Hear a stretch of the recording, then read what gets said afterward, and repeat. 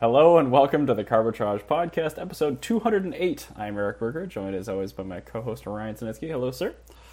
Hi there. And then we're also joined by Jana, and Scott is back.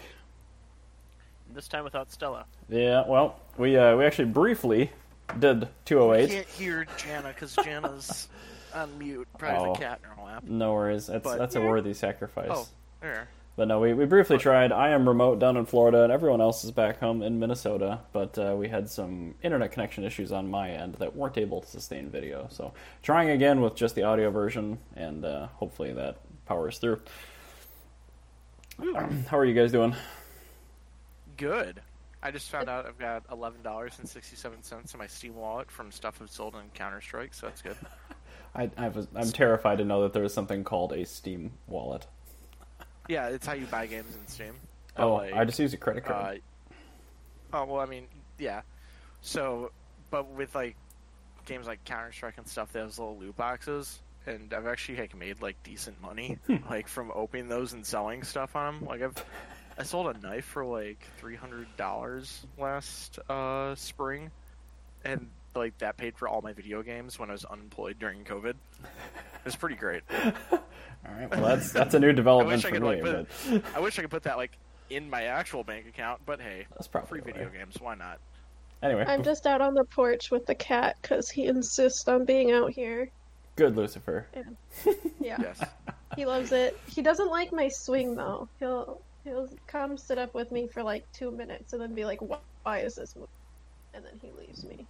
But... You're never going to be interesting forever to a cat, unfortunately. So, anyway, before we start digging into some normal topics, I briefly want to cover our Patreon page, patreon.com/carbitrage. You definitely know how to spell it because you found us here. Heading over to patreon.com/carbitrage. On there, you'll find 2 open-ended levels of support for content consumers like you to support content producers like us. They come with some neato small swag items, and like I said, they're open-ended, so you can pick as little as buying us a beer a month or as much as you please. Patreon.com/carbitrage. Man, I got almost all the way through that read. Then I fumbled. Next up, beer. We're not doing another take. So. No. Yeah. Amateurs do 2 takes. I do 1 take. This is take 3, though. Whatever. I'm drinking a Yingling. What are you guys drinking? Youngling. I'm drinking a Castle Danger Green Ale. That sounds excellent. It's a good beer. And I've got a Lake Monster Como Claw Pilsner, which is delicious. Still. Yeah. Perfect. That sounds good. I kind of figured you weren't drinking a beer, Jana, so I just pictured you with a coffee in your hand. Anyway, all right, so this episode, as I've already kind of alluded to, is called the Nero Saga Part 2. If you haven't watched or listened to Part 1, I highly suggest scrubbing back to October of 2020 and digging up episode 188. On that episode, we cover the beginning of it's a saga of Scott shopping for, purchasing, and starting to get warranty issues on his brand new Kia Niro EV. He started searching out this car because it fit all of his needs with long range, relatively inexpensive purchase price, a heat pump, which is a big thing, and also just kind of general practicality with 4 actual doors and a hatch. But after getting the vehicle, starting to notice that there was some mechanical clicking during regen, finding out that it's actually the motor where it interfaces to the gear case, and that there was already a superseded part number. And once he found that out, sort of engaging the local dealer, Kia North America, and then the painstaking process of getting the car shipped on the manufacturer's dime while using rental cars on his own dime to get that issue fixed. So we left off on the story. He had the car back with a replacement motor from the local dealer, from a Chicago dealer, with some newly added dents in the roof.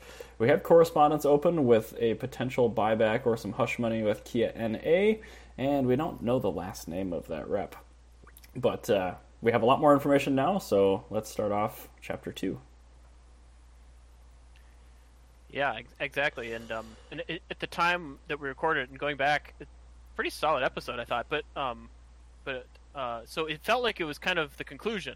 At the very end, right. I think Ryan asked, after going through all this, would you recommend this car? I think something like that. And to Jana's mom is what it was, and you said no. I think I was kind of hemming and hawing, and I think ultimately I said no. and it's hard to say that that's moved the needle in the yes direction at all since then. It's still there. Well, what led you to still be in the no camp? Well, I think the critical thing was that the first purchase buyback offer was issued in September, so 2 months after the car had been picked up for repair, but before it had been returned and fixed. And so I had an offer letter with $7,500 plus you can keep the car. Please go away. And I was tempted to take that offer, to be honest, but I wanted to make sure that the car was fixed before I decided to keep it, because I didn't really want to send it back and go shopping for another car, because I had already done that research and this was already the one that I had landed on. And Yeah, so it didn't make a whole lot of sense to just reset it. And then more things followed.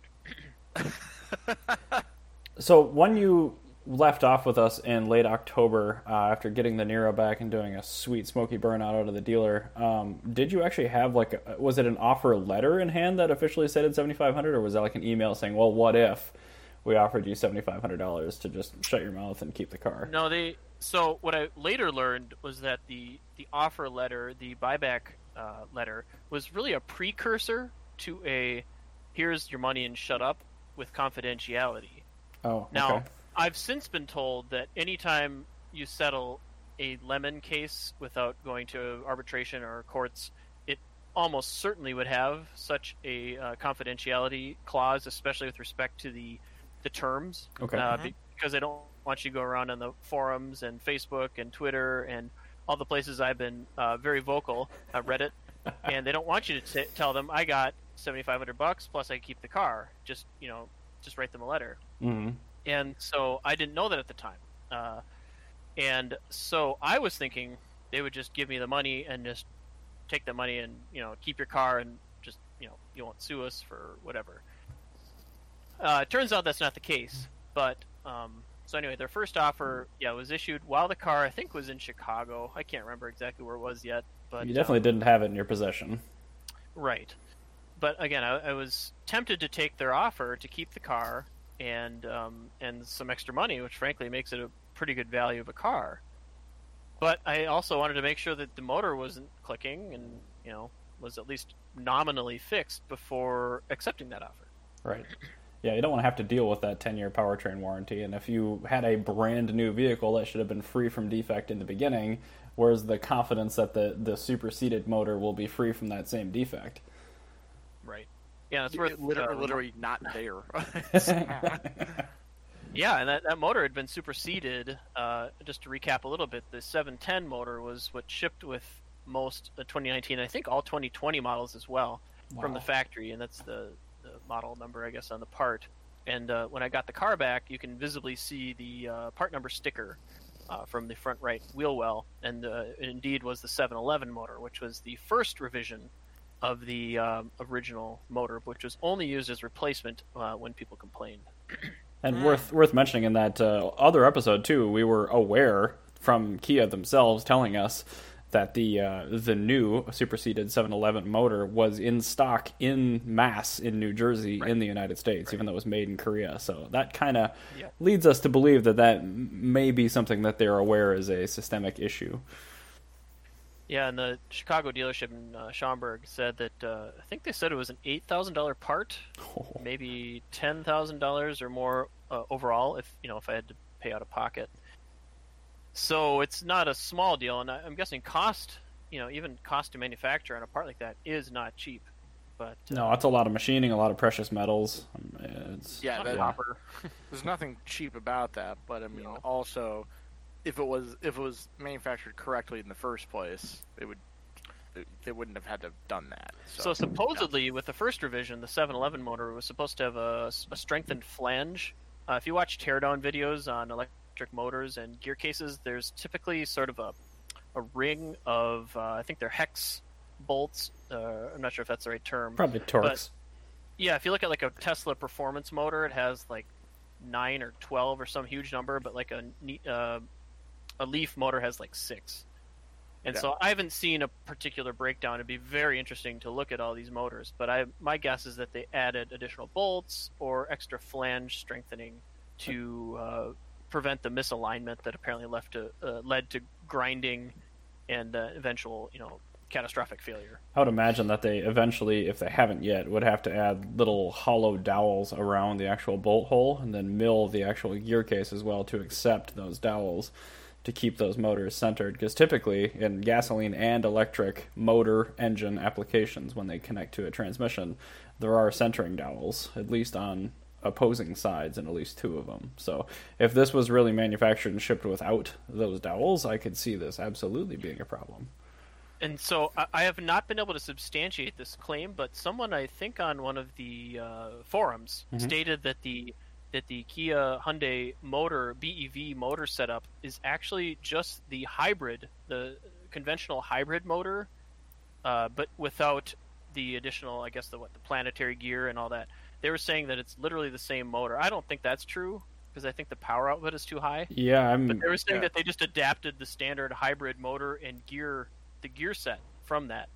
And so, one speculation I've had is that hooning on this, almost 300 pound-feet torque motor, as I think you have a right to do as an owner of a car. I think you can drive it to its limit, and I'm a person who likes to hoon.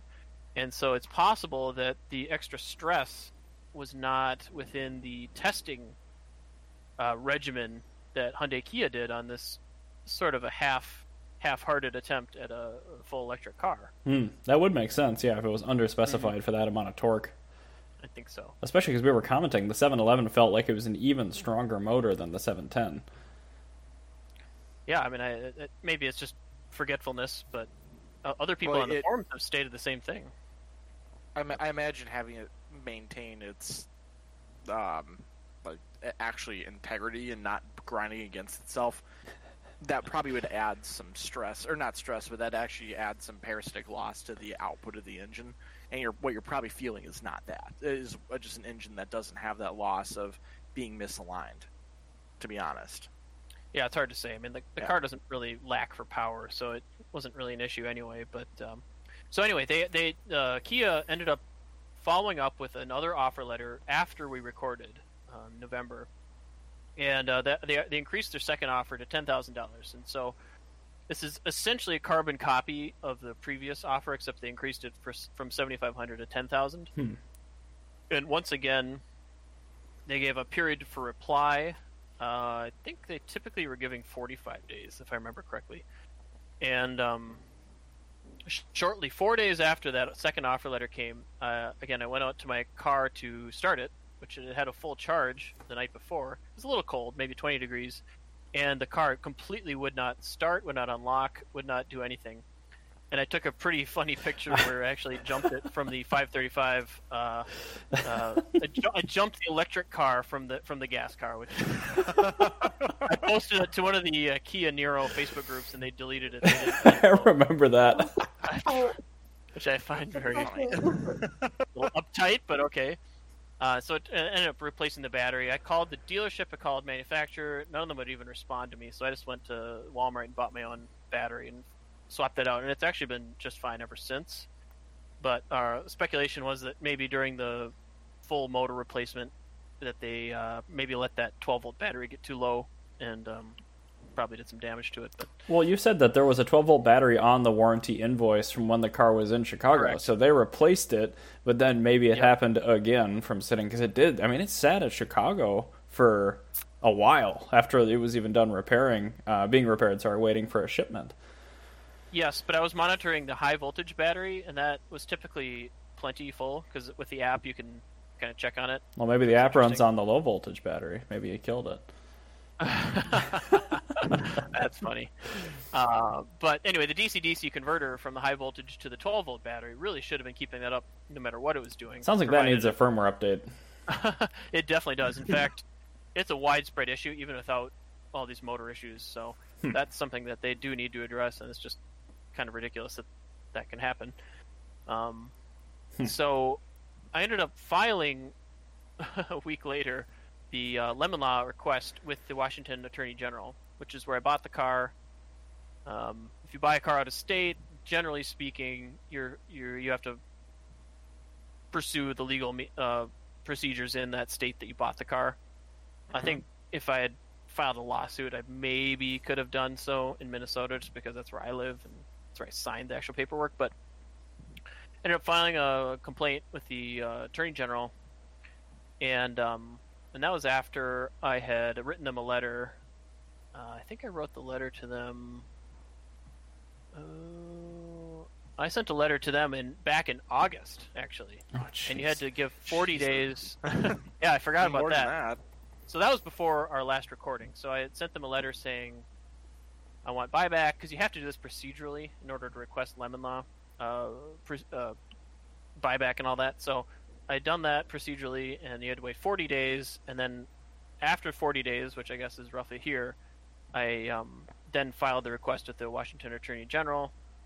This was in hopes of getting more leverage and having, a backup plan in case, for some reason, their offer was unsatisfactory. Just a few weeks later, Kia did offer.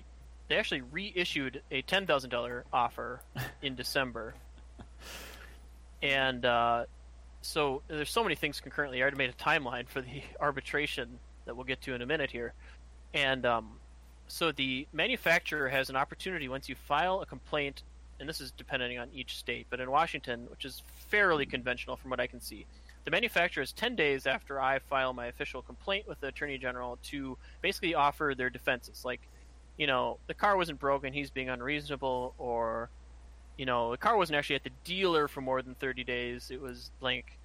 But they didn't have any defense, because they didn't even file any response with any defenses. And so, good old Shelby. Yeah, Shelby Jocelyn. Mm-hmm. That's her last name. Damn. We finally got her. She slipped up. Yeah. And once the Attorney General spilled the beans on her full name, I just called her Miss Jocelyn in all communications after that, because I knew that she didn't like that. Awesome. I love that. And so another week after they did not hit the deadline to present defenses, Kia offered a fourth offer letter now. This one was increased to $12,500. It's essentially a carbon copy of the previous ones, but they just keep ticking up the dollar amount. I forget which offer, if it was fourth or fifth, but they eventually did explicitly say we're going to pay for your rental cars as well, because I had 3 separate bills. They paid for 2 of them, but there's outstanding. It's hundreds of dollars, less than 1,000, but more than 500. And I was not going to let that go either. I was going to say, that's Not a lot felony interesting level if happened it's here. stolen from you. Yeah. Yeah, I mean, honestly, this is where the process got kind of really slow and boring. I think really the more interesting stuff was earlier on, because the car was being fixed and this and that and this and that. At this point, it's just kind of a war of attrition. Yeah. You're Was this- corporate, but now I've got the wheels turning on the lemon buyback, which, it's, as a consumer, it's just, you got to do that just to have your options open. And I believe I rejected their offer continually, because I was doing the math on this, and with a new battery electric car with the full tax credit, you're looking at $7,500. Even, say you buy the car back, or they buy it back, and you just buy the same car again. It's immediately a delta of $7,500. So Yeah. they need to do not just better than that, but a lot better than that, because you're also looking at getting a fresh new car with potentially a newer model year More equipment. and more equipment. And if you bought the same car used, for instance, or even new, if they still had one on the lot, it's going to be a lot cheaper. Mm-hmm. So there's depreciation, and then the weird X factor, of course, here is the tax credit, which you can get every year, provided you're buying an eligible car. And there's some fine print basically in the tax credit saying you can't buy the car to get the tax credit and then immediately, Sell it. give it away or sell it. Yeah, you're supposed to You have have to the keep it for- intent. Yeah, the intent has to be to keep it. And whether the IRS actually pursues that or not, I don't know. You don't really want to mess with the IRS. So I did not have the intent to not keep the car, and so that was fully in good faith. And so I was free and clear. I could ditch the car, the next day and get the full credit again buying the same car. And so I kept saying, like, please call me, Kia. I'll walk you through why my offer, and I had been asking for 15,000 I for was gonna quite a say, while. when between which two offers did you respond back and say no? I want 15 grand, and I'll keep the car. I think that was roughly in early 2021. Okay. I think this was probably just before or after they failed to meet the deadline on the defenses. Okay. Because then I really knew that they didn't have a case at all, and so if they want to settle this out, they know that I have the leverage now. Look and at again, me. doing the I math- have the leverage now. I'm the captain. So I mean, I didn't want to come out worse for it, So if I have two options, and I legitimately am willing to go down the repurchase, which is, more hassle, of course, than just waiting for a check to show up. But what I ended up doing some research, and it's like, well, what if I buy another new one now? It's 2021. So that was one critical thing. Is in 2020, if I had gone and bought another car, it would have been in the same calendar year, and then I wouldn't have been able to get the credit. So one of the wasn't really a bad faith action on my part, but I knew that if this process dragged out a little bit more, if I got to January 1st, then I could go and buy the replacement car. Before January 1st, then I would have to basically find another car to use for a while. And so once the calendar turned, I think that might have been the point actually that I started asking for 15,000. And I did not think I was going to make it to 2021. I mean, I can't believe it did, because that is many, many months. I remember the having first the offer is in conversation with you September. in late 2020. I'm like, well, I mean, technically, if it made it this far, we're like, no way. Yeah, it's really unbelievable. And so they ended up increasing their offer. Their final increase was 9 days before the scheduled hearing. So it was on 2/10, and the hearing was on 2/19. And they didn't even send the letter like they had before. They sent a legal settlement document that said $15,000, and we were demanding full confidentiality, including, and here's what I didn't like, strictly confidential, including but not limited to a mutual agreement to not make or post disparaging statements about each other or the products involved in print, electronic, social media, or internet media. So, it's like basically not a gag order, but you know what I mean. Yeah, right. It's and basically that. Yeah. And that's again, I haven't seen this before, but just saying, don't tell them you got 15 grand. I Right. would have been probably fine with that. But then I saw the social media stuff, and I've been in communication with Gustavo Rufo at the Inside EVs, and he's already written an article, and he said he's going to follow up. I need to send him some more documents, actually. I do have the Inside EVs thing open, too, and I've been scrolling through some photos of the motors and stuff. I know you guys can't see it, but I do have the article up. Yeah, if you just Google Inside EVs owner say Hyundai, that'd probably bring it up. But all you have to do is Google Kia 710 motor, and it takes you right to all of your posts. Yeah, I'm sure it might come up quite a few times. So the actual hearing, and I don't know if people are interested in this or not, but Lemon Law has... Oh, it does. Huh? Look at that. Lemon.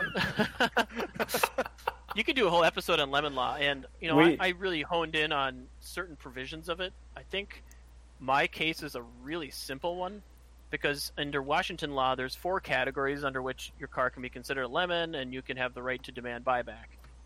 One is like there's a serious safety defect. One is it's been in for repair like 4 times. One is there's something else, and then the fourth one is that the car's been out of your possession for more than 30 days. Wow, that's not much. It's a really open and shut provision. There's no exceptions. Now, some states I've heard have extended this to 60 during the pandemic. Yeah. Washington, as far as I could tell, never did that. But even if they did, it wouldn't have mattered. My car, according to the arbitrator, was out for 95 days. And I thought it was 92, but apparently it's 95.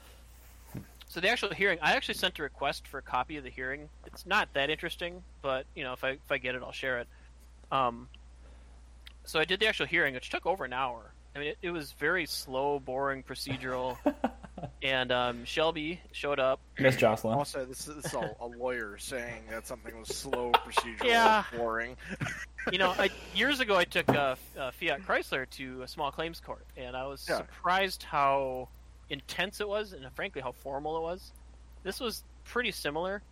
I couldn't decide what to wear. I ended up wearing a suit and tie, but I was actually dressed up more than the arbitrator, which was kind of... Oops. You don't want to be underdressed. Were you using a cat filter? I am not a cat. I am not a cat, sir. I'm ready to proceed. So the hearing is, I don't know, it's not that interesting. He just went through all of the legal provisions of the Washington statute. What did you pay for the car? When did you drop the car off? When did you pick it up? What was the nature of the issues? And this was all presented in print. There was really no reason to run through all of this again. Mm-hmm. And then they basically said, Fiat, do you dispute, or not Fiat, Kia, do you dispute any of these dates? And she did not dispute them. So she said almost nothing the whole time. And at first she had her screen turned off, her camera turned off. And then the arbitrator had to ask her to turn on her camera, which is kind of funny. I just want to see a copy of it to see this person's face. Yeah, she has a bit of a Karen look to her, but... oh, no. So then the ruling, the arbitrator made the ruling that same day, but I did not get the ruling until March 3rd. And the ruling wasn't... I didn't get everything I asked for. For instance, I was asking for the shipping cost. $1,100 for that. I asked for that was the main one that I asked for that I didn't get, but they did cover things like the insurance, the title registration, the rental car difference, and then the full purchase price of the car. And so the buyback was $4,000 more than the actual price of the car, so it's $42,000 and change. And after I'd gotten that ruling, I'm like, all right. I'm holding all the cards now. So I send one final email to Kia saying, look, I'm not going to sign it with the full confidentiality, but do you want to discuss? Please give me a call. They did not give me a call. They simply said, we will still offer the $15,000, with full confidentiality. And as one last ditch effort, I said, look, here's 3 options. 1, I'm going to go through with buyback. 2, you can up your offer to $17,000 with all your crap, and I'll sign it. And then the third option was I'll do $15,000, but I only will give limited confidentiality to the terms of the agreement. And you actually struck the text you didn't like in the message. Correct. Yeah, and I think the biggest thing is the dollar amount. Mm-hmm. But at this point, I think they're just looking to move on. I think they're just done. So, that's kind of where we are now in terms of the procedure. So have they gotten back to you on those 3 things, or they just didn't say anything? Oh, yeah. Sorry, yeah. They said, we'll just do buyback. Oh, okay. And then she clumsily asked for, the terms of She clumsily sent out an email too soon asking for the financing and all that documentation. In fact, I have 60 days from March 3rd to basically say I accept the buyback, or I can actually appeal to the district court. And frankly, after reading the statute, I do think I could probably recoup additional costs if I did so. But at this time, I'm not really thinking of pursuing that, but I have the option to think about it for 2 months. And the buyback is not keyed to the current vehicle's mileage. So there's a provision that they basically subtract a little bit from the buyback based on the number of miles you drove. But it's at the time of the incident. Oh. And so it had 825 miles on it or something at the time. Yeah, I remember you had 1,100 when we talked about it right after you got it back, and you had been driving Right. it. It was eight something. So it subtracted $200. Nominal. So now, in theory, I've got 2 full months to just drive the heck out of the car, and it wouldn't affect the buyback whatsoever. So I could go cross country or whatever. On your Nokia and Hacapolitas?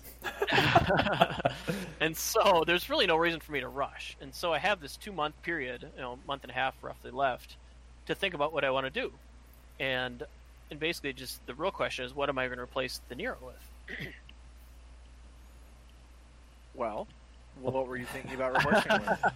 So 2020, so my Nero is a 2019. If you look into the options and the standard features, there's a few changes. And frankly, some pretty major ones, at least in terms of cold climates. My car had no heated seats and no heated steering wheel, despite having the cold weather package, which is just absurd. But for 2020, heated seats became standard on all models, and the cold weather package with the heat pump added the heated steering wheel. And so, basically, for the same MSRP, I could get a 2020 Niro that would have both heated seats, heated steering wheel, an inch bigger infotainment, and basically everything else is the same. But you're getting a fresh warranty, a newer model year for better resale, and frankly, some features I really would like a heated seat and heated steering wheel. And on top of that, I looked at prices on 2020s, which there's no 2021 yet, even though we're in 2021, and they're $3-4 grand less than I paid for my 2019 in mid 2020. Oh, So that would more than offset the shipping cost, plus you would get seats and a steering wheel. Correct. And so you get a fresh warranty, a newer model year, heated steering wheel, and heated seats, and you don't have to pay shipping because I would just drive it back next time. So there's a few ways. There's an added benefit here that you haven't mentioned, that you will continue to be a thorn in the side of Kia. Well, and that's what I was just going to get at, too. I'm like, if you bought a Turn 2020, out of the parking lot. you would potentially have a car. I mean, I assured it would be an E710 motor, and it's probably going to start clicking again. So what I would ask you is, if you go through and do this, you buy a new Niro ahead of time, you bring it back, you swap your winter tires over, whatever, we put the hitch on it, would you... What happens in your brain, or legally, when that new Niro starts clicking? That's what I want to know. Yes. Well, so there's a couple things here. One, the dealership in Bloomington, Luther, which again they didn't do anything wrong. They were good to work with. They speculated that they would be, at least someone in Minnesota would be certified to work on these electrics this year, 2021. Okay. I haven't seen any evidence of that, but the new eGMP Kia and Hyundais are coming out either this year or early next year. Mm-hmm. So I think that is probable. So that's one thing. In fact, that's the biggest thing. So this motor swap is a big job. It's probably like one full day for one technician. And That sounds about right. Yep. yeah, and so if it was local, of course I would demand a loaner if it happened again. But if it was local and they didn't have to sit on it, for a month before they shipped it out, and then the Chicago dealer sat on it for 2-3 weeks, a lot of the delays were completely avoidable. And if it had just been, here's the repair we need, we're going to order the part when it comes in, we'll take your car, we'll give you a loaner, we'll have it done in a couple days. Honestly, if that was the process, I never would have been unhappy in the first place. Right. Hey, it would have been fine. Yeah. But as now, it stands... I would like to have confidence that they've actually fixed the problem. Now, this was never going to be a long-term hold. This car was just to get to the ID Buzz van, and Which, that's coming out the 10th of never. yeah. I mean, I'm more and more concerned about the timeline on that. There's actually some news on that vehicle. They're going to be two wheelbases. Sounds like the early models would be rear drive only. Oh, yeah. And short wheelbase only. And so the delay for the U.S. is partly because we're only getting the long wheelbase version of the Buzz. Whatever. I probably would have gotten the short one, but so be it. But anyway, so if the issue happened again and there was a certified dealer, it'd be kind of okay. But so I didn't end up taking the $15,000 confidentiality because, frankly, they burned me and they deserve to be, skewered publicly. Mm-hmm.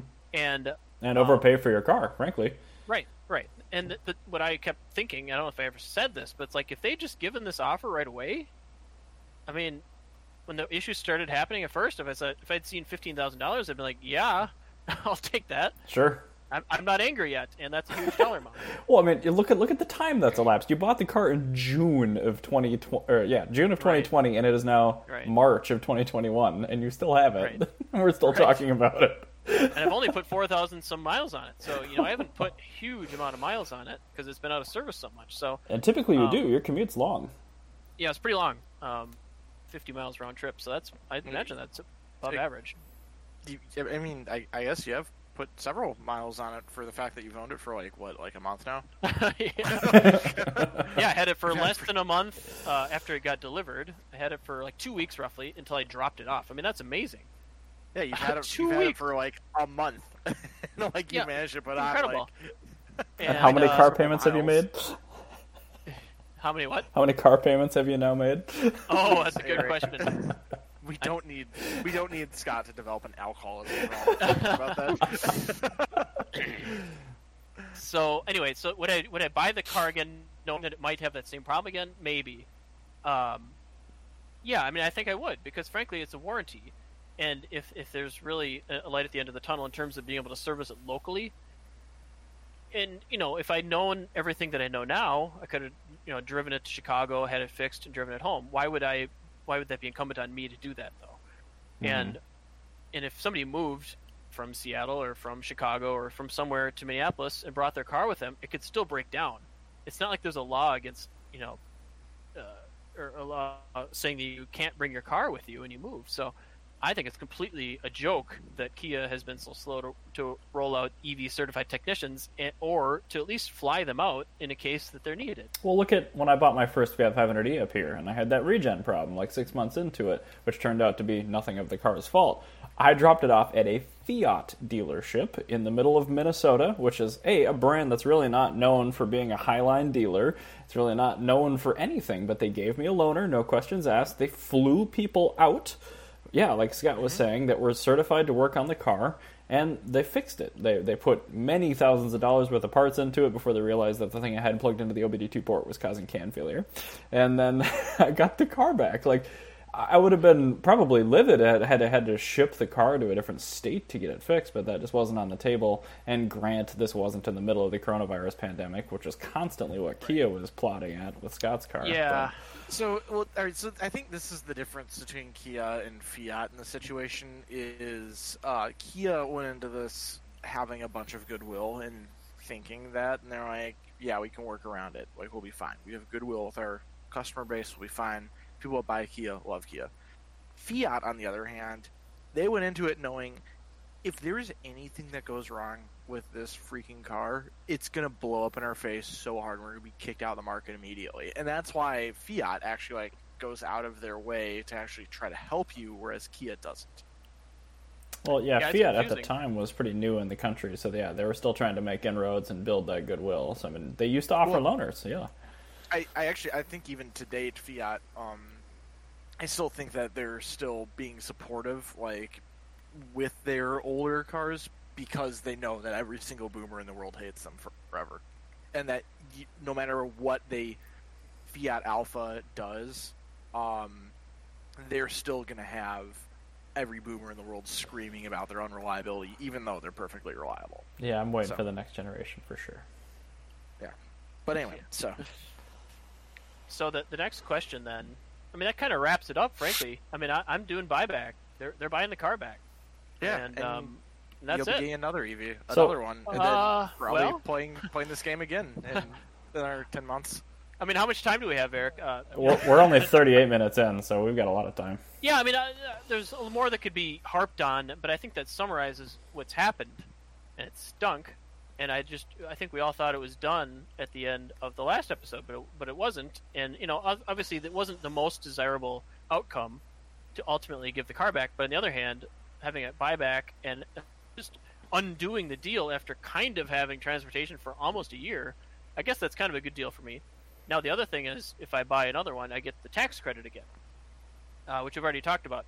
But that really complicates everything because, and there's a few new entrants as well. I mean, you got the Mach-E, you got the ID4, you got the... I would get the Mach-E. Nope. It's Nope. rear-wheel drive, which would be nice. That's true. Yeah, but that's also a Mustang type. Actually, they call it they're playing that down, but on the front of it, there's a Mustang logo. Well, first thing I would they do is put a tried- blue oval on there.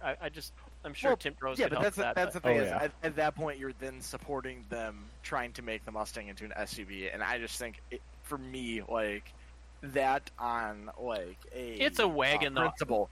Honestly, I saw Yeah, this but- next to an A6 Allroad, and it is the same size. It's just Yeah, but the issue is a wagon. they marketed it as a crossover. It's entirely my issue with the Mach-E is on principle based on their marketing. Is the fact that they tried to say it's a Mustang and it's an SUV, and everybody screamed, and they're like, "Oh shit, we've already designed the entire car to make it look like a Mustang." you got to drop the Mustang name from all of the advertising, but you still have a Mustang logo on the front, and now it's called a Mach-E. Like, that's the thing. That's my issue with that. That's why I would never ever buy one of those based off that principle alone. Well, you know, it was originally going to be a Focus. That would have been fine. I would have been thrilled. I would have loved that as a Focus. That'd been the best Focus ever. I did not know that.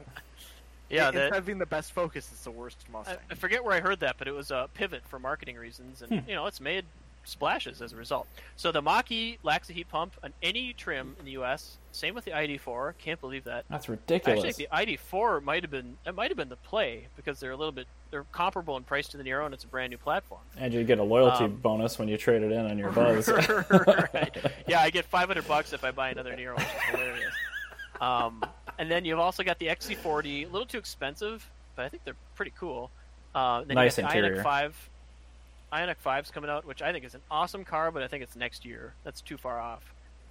But this starts raising the question of, might I go back to a gas car? Should I just undo this whole thing, take the credit, walk away, and buy a cheap car? So I'm really considering buying another internal combustion car now to replace it. Well,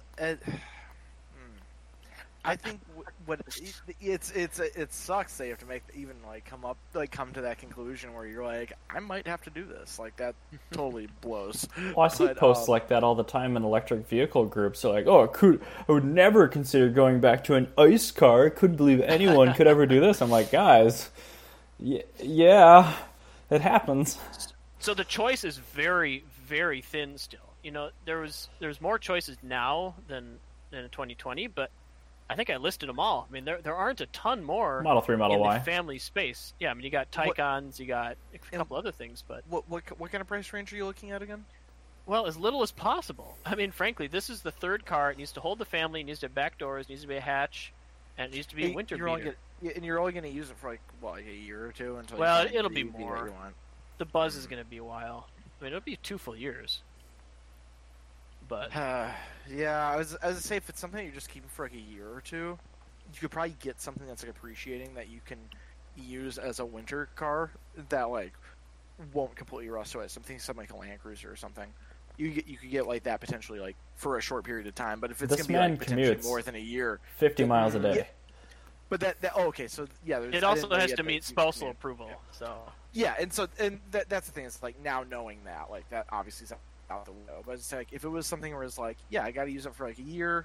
You know, for the next year, weekends potentially be working from home mostly. That would be like a more of a sensible decision. But yeah, now I'm going like, well, I'm waiting until the ID Buzz comes. I mean, out. 2 years is a long time. Yeah. I mean, What about the 500X? The Fiat 500X, that's a great car. With the nifty little A-pillar that used to hit much. Not X, the L. Are you talking about the L? So the 500L is, I'm strongly considering looking at. Scott sent me a link to one today. Yeah, that'd be great. A manual 500L would be... Yeah, that'd be a perfect car. Jana, what do you think about 500L? Yeah, I Jana, like you're those. up there. Yeah, you like those. So I'm going to post the link. Do it. I'll put it up. I sent Eric a link earlier today. So So there's just one example. High trim, manual transmission, 2014, I think. sounds So the right. 500L, they post? ended up killing the I found it. Okay. they ended up killing the manual transmission option on the L. No. I forget what year. dumb. Like, But you can get an older one. yeah, you get an older one, which is what I would do anyway, because we know that the reliability is good, and Yeah. I don't know. Into this I issue. I mean, so the reason I got rid of the Element is that it wasn't reliable enough, and it got too poor of fuel economy. Now, arguably, I over-corrected for that, getting a BEV that like literally cannot brake and gets basically free fuel economy. But but- it's broken. Yeah, and one of those two inevitable. things was woefully mistaken. So, early adopting is it's still early adopting. It just is. So this is the thing is like, so you're blaming early adopting, which is part of it, but I think another major part of this is that you're really overlooking the fact that if you look at Hyundai Kia's recall record, like, it has always been through the roof because they've always just like fixed things on the fly, and people are fine with it, and they're thrilled they're getting taken care of. But they can't do that with this because they weren't intending on you being not in Oregon or whatever where you bought it. And so like that's kind of like the issue that they're running into. So I don't think it's an early adopting thing. I think it's a Hyundai Kia thing that you ran into. Well, they don't want to sell them here. You know, the Nero, if you look at like the Netherlands and some other countries, they sell a lot of these Neros. And in the US, they're just basically not trying to sell them. And you can tell that because they've got these cars in the lot, you know, a year past their model year. They had 19 model years into early 2021. They were still available at that point. So Kia's not motivated to move them.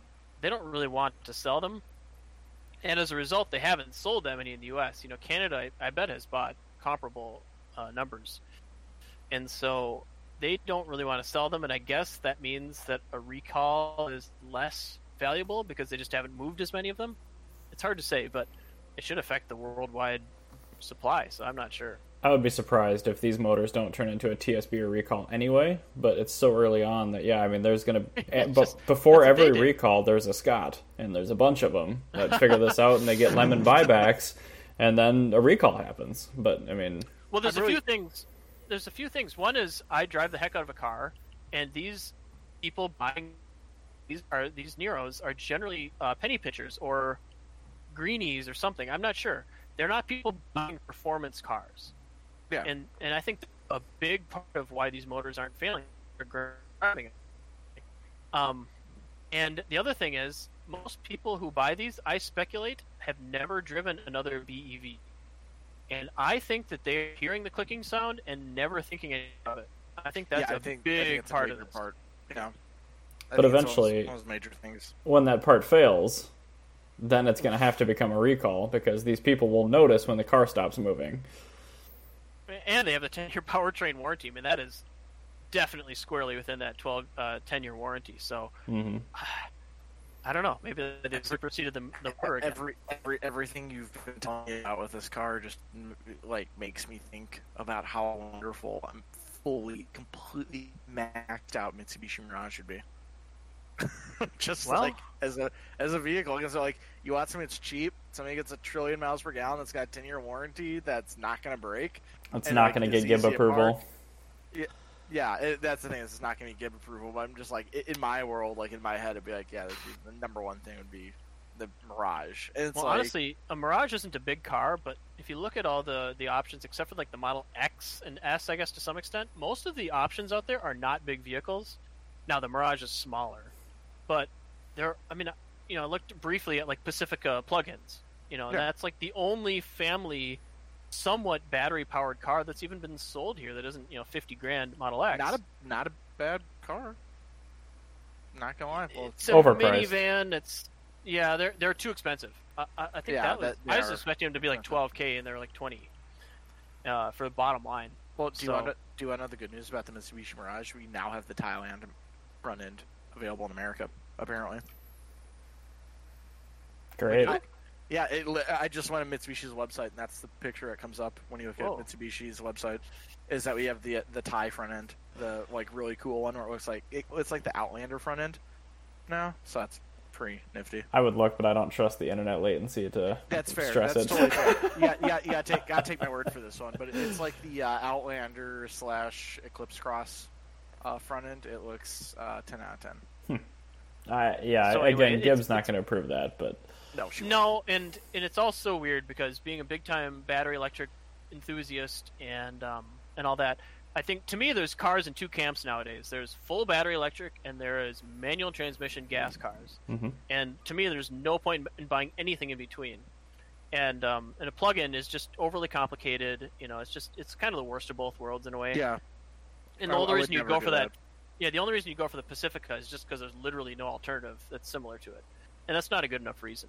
And so, if I do swing back the pendulum the other direction, then something like a 500L manual, I liked driving the Element. It was breaking down because it's old, but, 500L is like a 10-year newer car. Keep in mind now, you have put in off-peak electric charging on your house, and you're paying a monthly fee to have that meter, whether you're using it or not. So...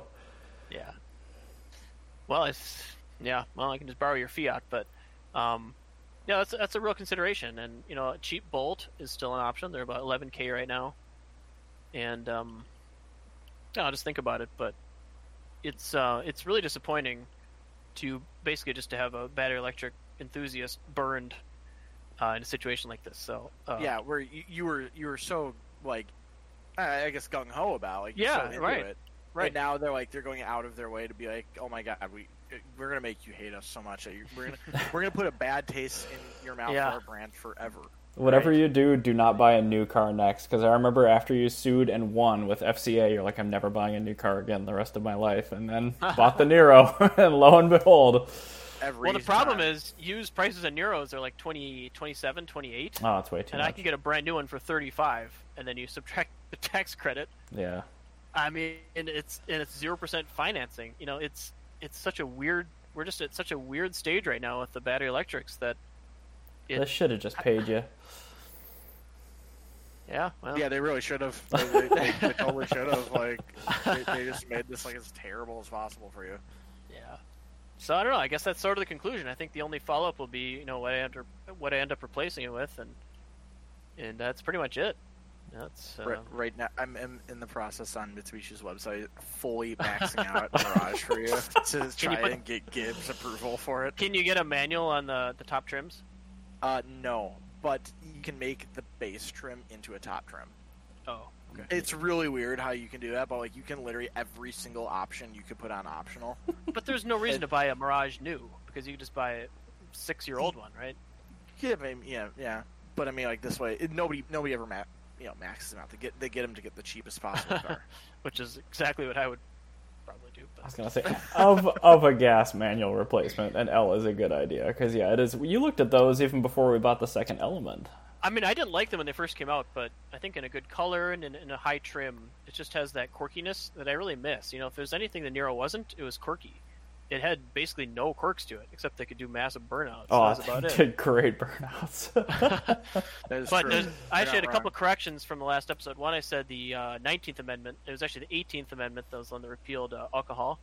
Oh. And then the other correction was that I guaranteed that the Nero would be better acceleration in the winter with winter tires than the Element was. And that was dead wrong. Dead wrong. The Nero is terrible. Terrible traction in the winter. Open differential and terrible brake vectoring. I mean, it is god-awful, even on Hakkapeliitta. So I found that the electric torque is really, really hard to manage with two-wheel drive. Well, front-wheel drive. Well, that too. But even the 500e, if you cane it with the traction control off, it does not go anywhere. No, but if you leave the traction control on, the 500e is way better. Yes, it does have a much better system. Mm-hmm. Yes. Well, I guess borrow my 500 until the winter comes, and then buy whatever at that point. A fully maxed out Mirage, by the way, is $19,500. God, that's so cheap. Is there money on the hood too?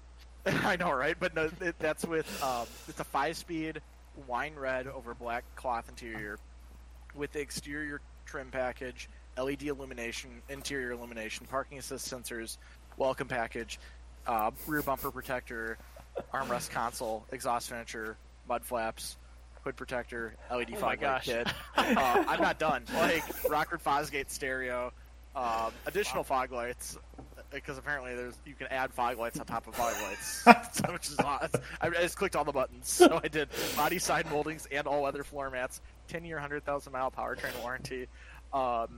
That's delivered to your door with a $1,000 destination handling fee. And then that's before I get to the $1,000 cash down, 0% APR for 48 months, plus $508 APR customer rebate. It's just they're giving these away. Why would somebody not buy one of these? That's incredible. So much car for so little money is a fully loaded Mirage. Like I love that it's still a 5-speed, by the way. Yep. Yeah, exactly. It's the shift knob looks like it's from like 2003 as well. It's perfect. How is the back seat in a Mirage? How much? That's fine. Rear facing child seat. It could fit 2 of those. Oh, there you go. Yeah, Jan knows. Yeah, I don't think it could fit 2 rear facing car seats. Only has to fit 1, but 1, maybe. It's surprisingly capacious. Yeah. Yeah, I'm And- not getting a Mirage, but I like the idea of it. But You really like the idea of it. Also, on the higher trim levels, there's a optional factory remote start. Not with a manual, I bet. No, it is not. But you can easily find one of the rollover high trim levels without a manual. Yeah, I'm And sure what also- Scott wants to do is go to a junkyard and start retrofitting parts on his new daily driver. Actually, the new like special trim level, the Carbonite edition, comes with a really cool body kit on it. So I'm kind of nerding out about this.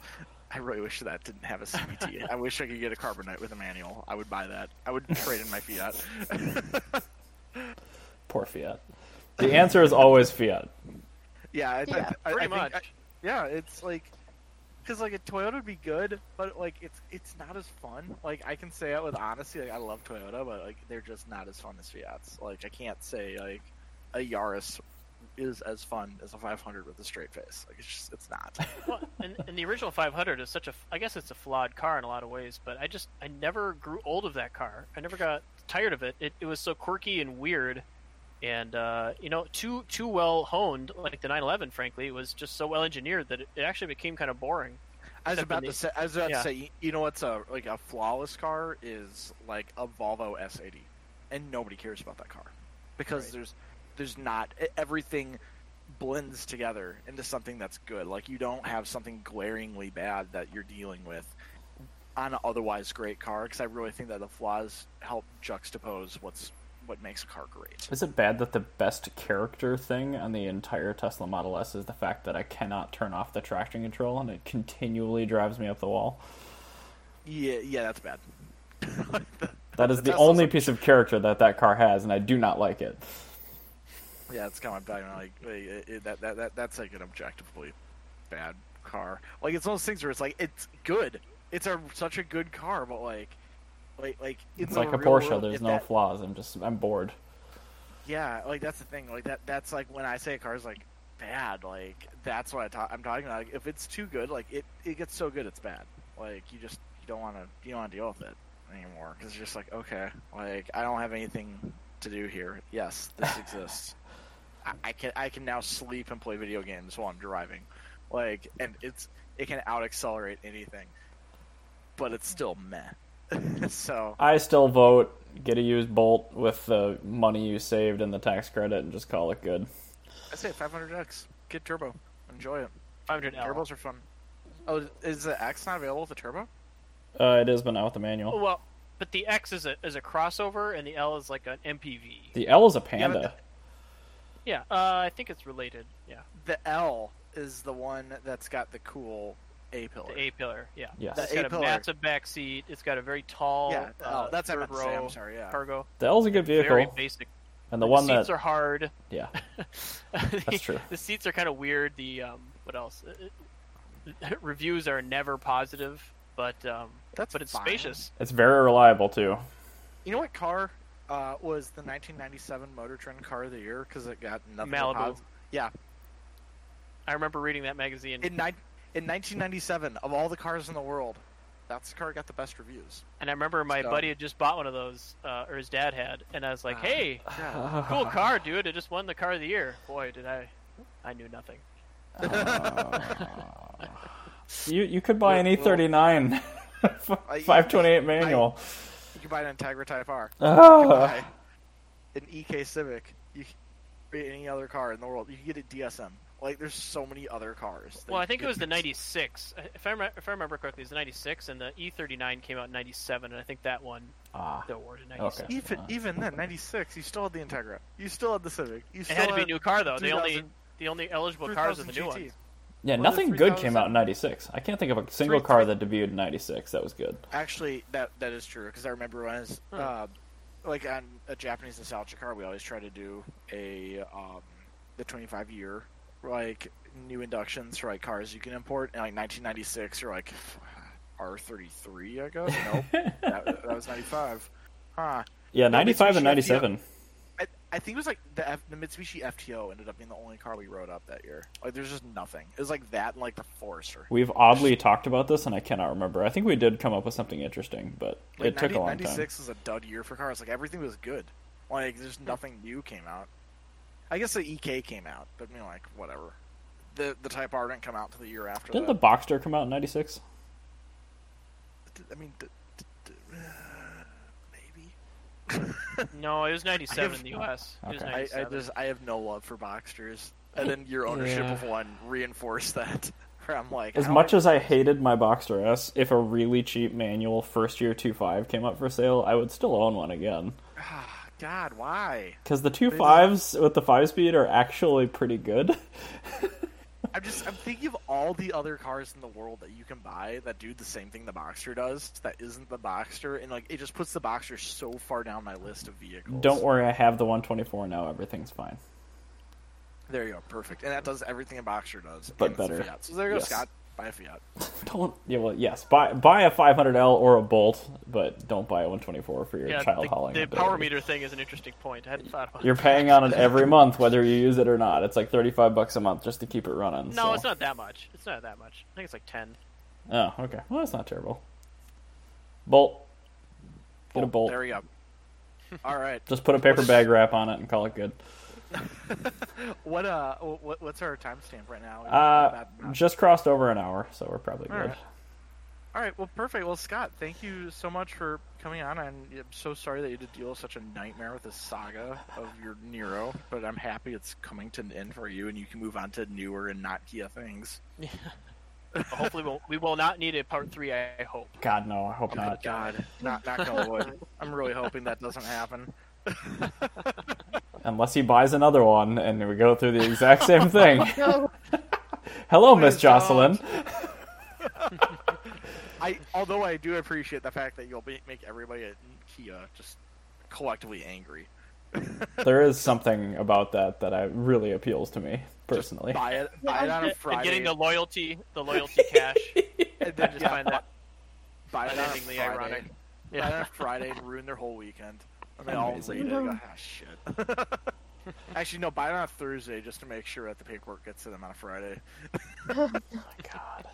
Well, anyway, yeah, sorry about the technical difficulties, but thank you for joining us, and thanks for agreeing to come on and cover the second half. This has been at least very interesting from my perspective, so I'm glad to have it on the record. Yeah, this has been such a nightmare to listen to. It reinforces all my views on Kia and why every time Randy comes over with a Kia and he's all excited, I go, I don't give a shit, and he goes, why? And I'm like, because I fucking hate this company, and this is why I hate them. No loaners on a brand new car that broke under factory warranty. With That's less than inexcusable. 1,000 miles. Yeah. It's just Don't buy a low line absolutely car, insane. except it's a Mitsubishi. Then buy it. Well, no, I mean, but you can buy low line cars. Just don't buy a low line car where they're banking on their Don't buy a first-year model. their brand. Well, no, Yeah. I think it's just like don't buy a car where they're banking on their brand loyalty. Any company that talks about their loyalty, don't go for that because they're not going to care about you. That's why Fiats are so good, because they never talk Subaru. about it. Yeah, they never ever do because nobody's loyal to Fiat. I am. It's a great car. All right, well, cool. Well, we'll catch you guys on the next episode. Thank you for listening. And this is usually when we talk about people that are on Twitch, but we're not on Twitch. This is cool. Yeah, I don't trust this to even try streaming, so we'll see Yeah. everyone for 209. Thanks for listening. Bye-bye. Bye-bye. Bye.